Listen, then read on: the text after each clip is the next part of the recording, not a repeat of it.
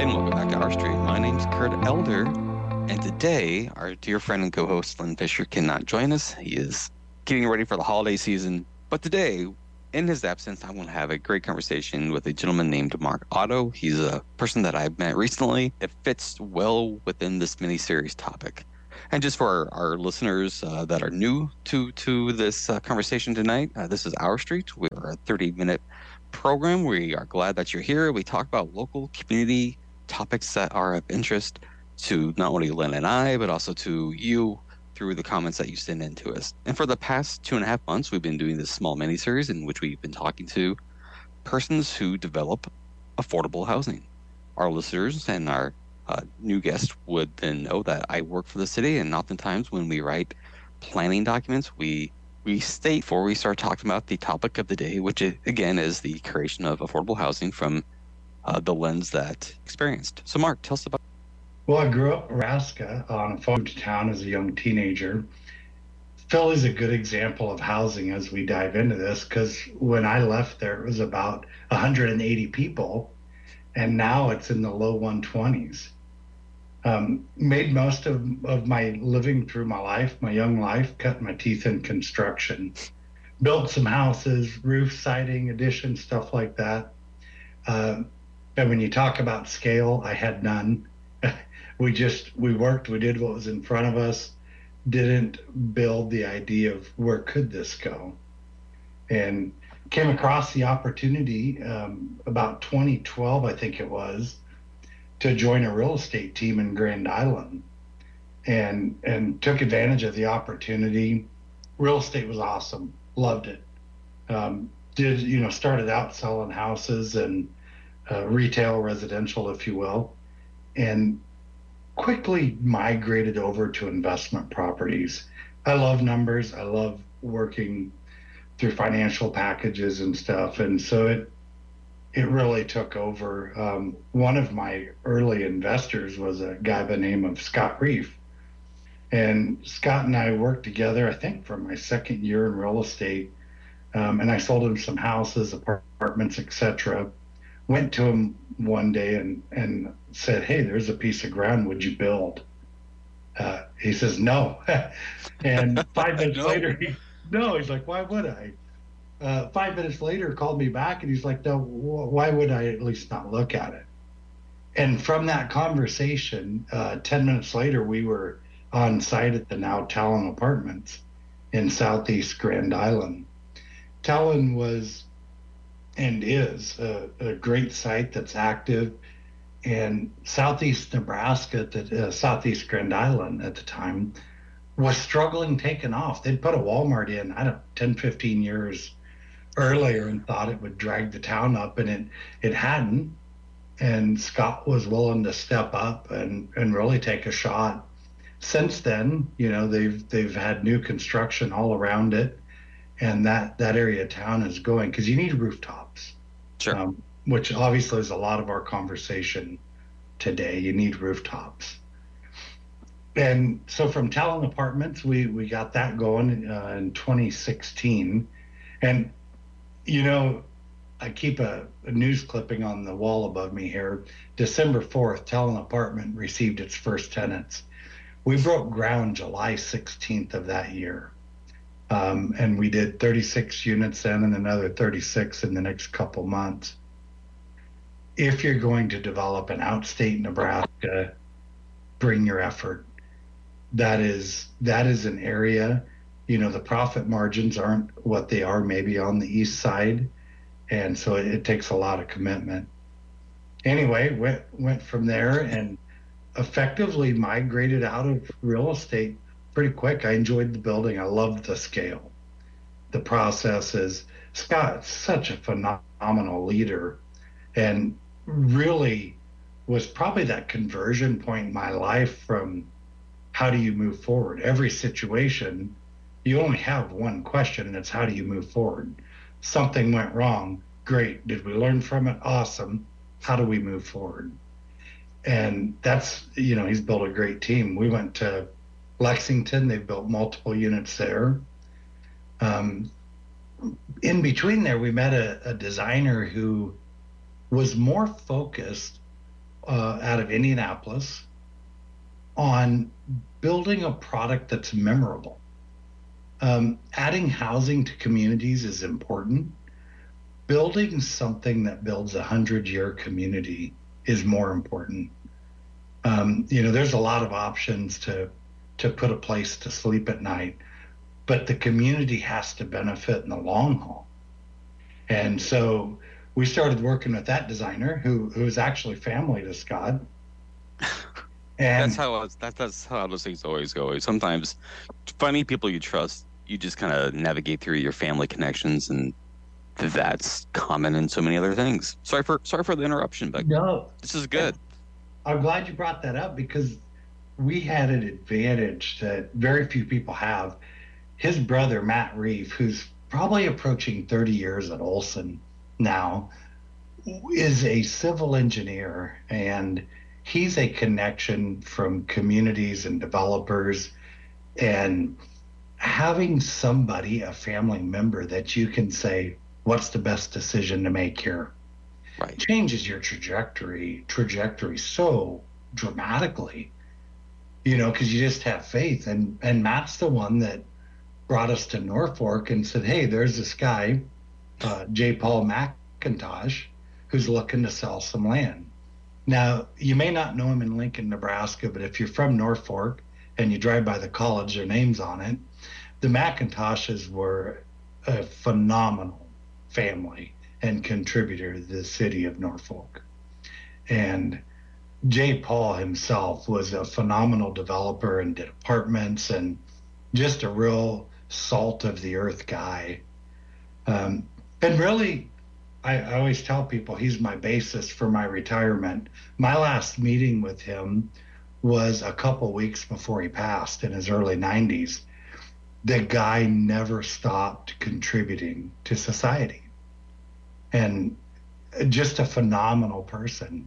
So that started the Legacy Bend site, which was a pedestrian neighborhood in Norfolk, Nebraska. Apartments mixed with single family, designed around trails and parks, pocket parks, a clubhouse for the community.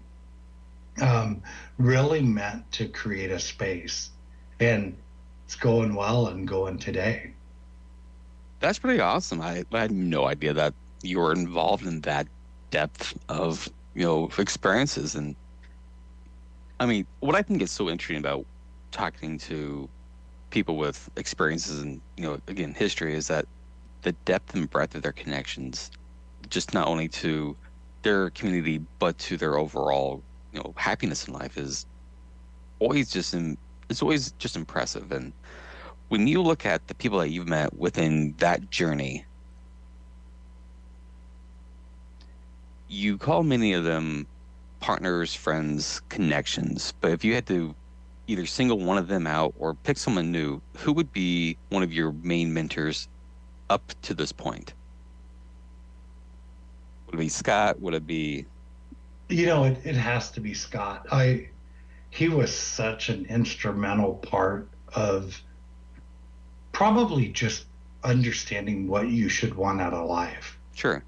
He's a guy to this day, I'm sure. He doesn't waste a minute. And he doesn't neglect his family on the way. When he's with his family, he's with his family. When he's at work, he's at work. If he's got a gap, he fills it. Mm-hmm. And he always talked about, two things that are critical. Number one, when you give 100% at work, you'll give 100% at home, because it's something that you just get used to, right? I always had a saying, the less you do, the less you feel like doing. Well, the more you do, the more you feel like doing. And, they're community people. They don't do it to get their name put on stuff. They do it because it's the right thing. Sure. And so I have this will sound kind of corny, but it's been in my head the last couple days. You have investors who are looking for investments. To do what we're doing in outstate Nebraska, you need invest-ins. And Matt Reef is an invest-in. If you're a developer and you work with him, he's going to make sure you invest in that community and he will help the community invest in you. Scott Reef is the same way. So within this first half, just making sure that we can have time for a flowing conversation in that second. Your experiences with Scott Norfolk, that was part of Comcat Partners, or is that something different? That was preceding. Okay, Right before Comcat Partners, I effectively had one client, and that was Scott.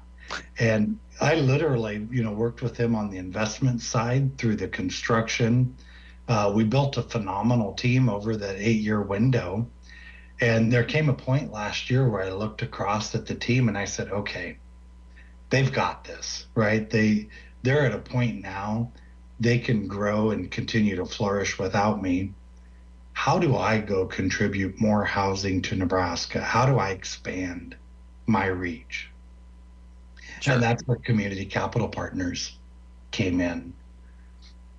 Are you able to share a little bit more about that group here in like the next 3 or so minutes? And after that, we'll just transition into our second half. But tell me more about Community Capital Partners. Yeah, Community Capital Partners. It's me and one other guy. He's Joe Johnson. He's pretty dedicated, if anybody ever is, to the state of Nebraska. When I talk about invest-ins, there's a guy that invests in. He's active. His full-time job is with Olson in business development, and he is incredibly intense about making Nebraska better than it is today. And one of the things that comes to is the Philly, Nebraska example. So many of these rural towns, like 72 counties, I think, decreased in population. I think it was more than that. I think that there's only 9 counties that are growing. There might be some that are just holding steady. Perhaps that's the number, but yeah, it's a tough place out there right now. And I definitely believe in listening to my elder. As in, if you say it's 9, I'm pretty sure it's 9. I appreciate that. But Philly doesn't have housing to go to today. You have what's in diminish. Community Capital Partners is looking across the state, working with other people. Our Perry Construction is a good example. We want to put 1,000 homes across Nebraska, and that takes a lot of investors, investments, and mostly invest-ins. Invest-ins, sure, yeah. So we are a little early on our break, but we're going to go ahead and just take this quick little break. We'll be right back to continue this conversation, and we're going to pick Mark's brain about what it takes to do this work and what are those challenges, pain points, and we'll go forward from there. So we'll be back in a few moments. And welcome back to Our Street. My name's Kurt Elder. Just letting our listeners know that Lynn can't be here today. He's getting ready for the holidays, and we wish him well. But we're going to continue a really good conversation that we're having with Mark Otto. He's, I'm going to say, a co-founder of Community Partners Capital. Community Capital Partners. I'll get it right. CCP. There we go. And in the first half, we learned more about Mark's history. It's his experience going from from construction into real estate and into development, and finding the right people to move forward and do good work for the state of Nebraska. Because as we learned in the first half, his mentor Scott is truly invested in improving the lives after he is no longer with us, and that leads us into this perhaps question that's going to take a little bit to unpack, so I'm going to apologize to you to our listeners. But in the first half, you were saying that that we need rooftops, but then you had also said that later on that we need those rooftops and those development projects. Sometimes they're married, sometimes they're not, to be memorable. So the first question of this is, when we look at your experiences in urban versus rural for the need for housing, is there any stark difference between the two, or is it just the want, and the want is the need? Is there a difference between what's wanted in rural areas versus what's wanted in, say, a more urban area? Yeah, that's a great question. And in rural areas, people still want the magnificent experiences, magnificent. But what you also find is you need population. So stuff they can do in the Haymarket and the old market is so much grander on a scale because of the fact of all the tourism. Right. And, rooftops are split into a couple levels. You have your single family housing, which in outstate Nebraska is a huge deal. The world is moving to multifamily.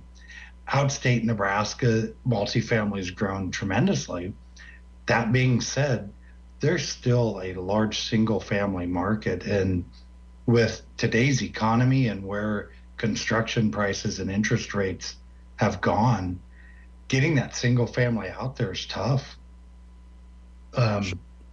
I still believe it's important if you're going to put single family on the ground, build something that does not depreciate over the years. Help people build their wealth, help communities build their wealth and their people. The housing, it needs to be 100-year home all day long, not a 20 or 30-year product. Sure. So our listeners may know that I grew up in a trailer home, family 6 in a 15 by 50 foot trailer. And I think that many communities have worked to zone those out, and they don't want them for a variety of reasons. But it is a housing solution that has been, that was present for many, many generations. Do you think, from your perspective, this is more of just a side rabbit hole, but I'm just curious, from that side perspective, is there a place for a reimagined mobile home park and future development in communities as one? And two, if there was a way to reimagine it, what kind of community would want that kind of project? It's interesting you say that. I just talked with some guys the other day who had actually taken, I think it was from the Winnebago tribe, but don't quote me on that. And they were working on the small homes, the tiny homes. And they believed they could do tiny homes for basically the same price that you could do multifamily, if not a touch less. The bigger the building, the more the engineering, the more the fire code, etc. And so then you're caught back in this outstate question. That tiny home is something that you can have a plot of ground around you. It may not be huge, but you have your own yard. That's important out there. And I know from your guys' conversations and everybody's, what is a proper size single family starter affordable home today? You're saying it's not $700,000. It's not. From our previous interview. Sorry, Brendan. That's not a dig. You're filling a market need. It's just not quite the starter home. But anyway, thanks for listening. and so many starter homes now, even the ones we're putting out there, are 1,200 and some square feet. 1277, I think, is one of the models. It's what people expect. I really think we need to tamper that and think back some years. So when we think of a 1,200 square foot home from certain builders here in Lincoln, those will appraise out at Lincoln's assessed values at like $250,000. What's a home like that? And pick a place in Nebraska, and just how's those numbers work out? So if new homes are tough in the smaller the town, in Grand Island, I don't know if that home would come in the 300 range. I would assume as a new construction. If it's an existing home, it's going to be probably in that 225, and those are really off the cuff numbers. Don't hold me to that. Second base on the wall. That's the distance that we're working in. There's lots of room to run. It's okay. We're in the park. That's all that matters. Yeah. So, getting into some of these brass tacks facets of this conversation, when we think about what it takes to produce affordable housing, the easy answer is to say, if I had more capital or if I had a better interest rate, I could do so much more. How much is that answer what percentage of the solution does that money facet solve? Is it Is it money? Is it land? Is it the community wanting to do a certain project of a certain kind with a certain partner? What are the facets that either what are what are the points that you have to consider when you build affordable housing? So if you let the free market continue to run in Nebraska and only on the free market, it hasn't worked for what, 50 years. We've been in decline. The community has to really get involved. And I got to tell you, in Nebraska, it's, I've worked with people from Imperial that you're familiar with, and That's my home. that's your home. Sidney, Nebraska, to Tacoma, Pierce, down Gage County, Beatrice, Nebraska. We have such an amazing buy-in of people in office out in these areas. Our city administrators, our EDC people, our housing, it's just amazing to me when we talk about invest-ins, um, how deeply rooted this and passionate they are to fix this problem. We're just incredibly lucky, and I give the great example in Norfolk. We're working on a downtown project there, and my initial, was through Matt Reef and Jay Paul. Later, we were meeting with Representative Mike Flood before he was a U.S. representative. He was working to bring people to Northeast Nebraska. Josh Moaning, the mayor, will go out and get on the phone and do what he has to do to bring people in. I Hmm. mean, Robert Dover, when we started there, Senator Dover brought me in, and he wasn't a senator then, and basically offered up, hey, I'm in Norfolk. I've got knowledge in Norfolk. What can I do to help you guys succeed? And that's a competitor to us at the time.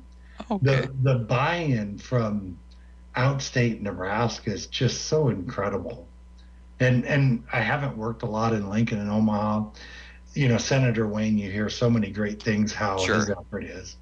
So I That's a guy don't. who is invested in his community heavily, and he's not ashamed of it one damn bit. Absolutely. I watched him speak at one of the legislative sessions, and wow. I mean, you could just tell he's all in. Yeah.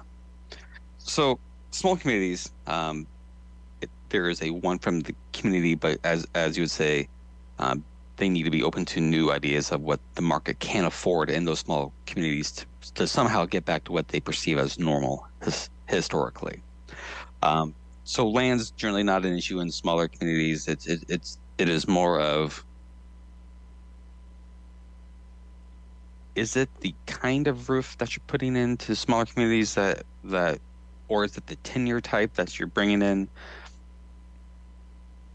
I guess what I'm trying to understand here is that there is you're doing good work and there's a ton of land and these communities want housing.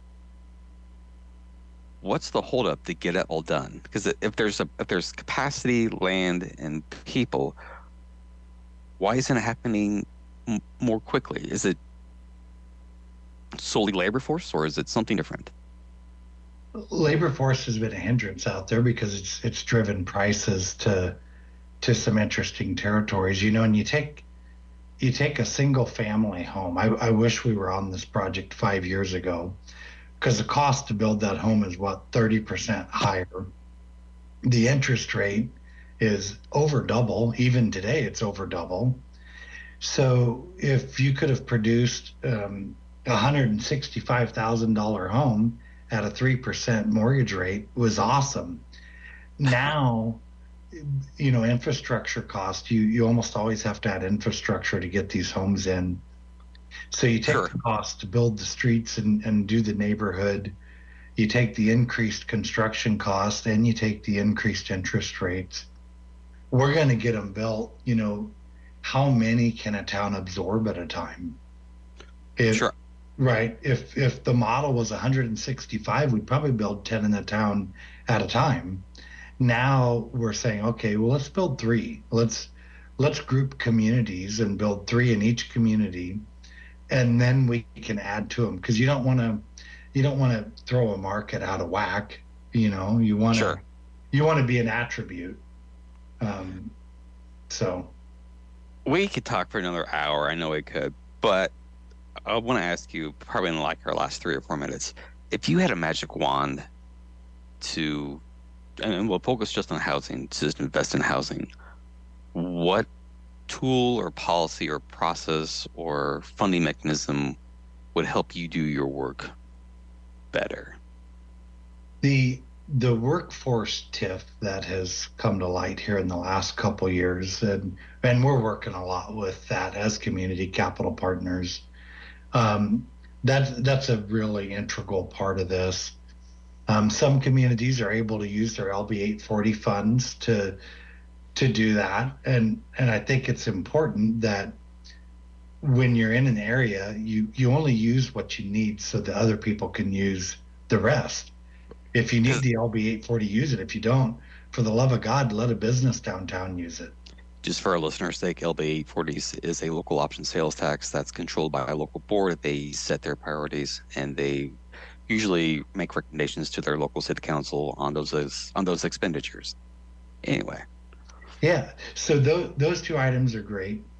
Um, and almost every town's on an individual basis at this point. We're trying to look at infill lots that make sense. Trying to close some streets. A lot of towns have an open-sided street on the edge of town.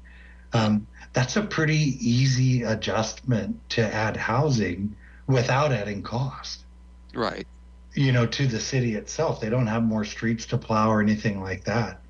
So that's a pretty critical path. But the workforce TIF is huge, and the engagement of the individual people they really will help walk you through that process.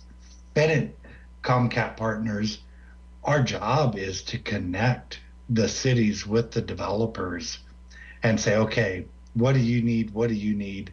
And we basically go back and forth and really try to put together a model that works for everyone. So, final question. If someone's interested in learning more about the work you're doing, or if there's a rural community that happens to grab this, because I push this program into many different ways, as broad a reach as I could. If they want to learn more about what you do and how you do it, or just have a conversation, would you be willing to share your information? Absolutely. Give me a call. My number is 308-390-7203. Shoot me an email, motto@comcappartners.com. I am more than happy to sit down at any time and give somebody a path, even if it's not directly through us. All right. Mark, thank you for your time. And I want to thank our listeners for joining us for another 30 minutes of this affordable housing series. And we'll see you next week.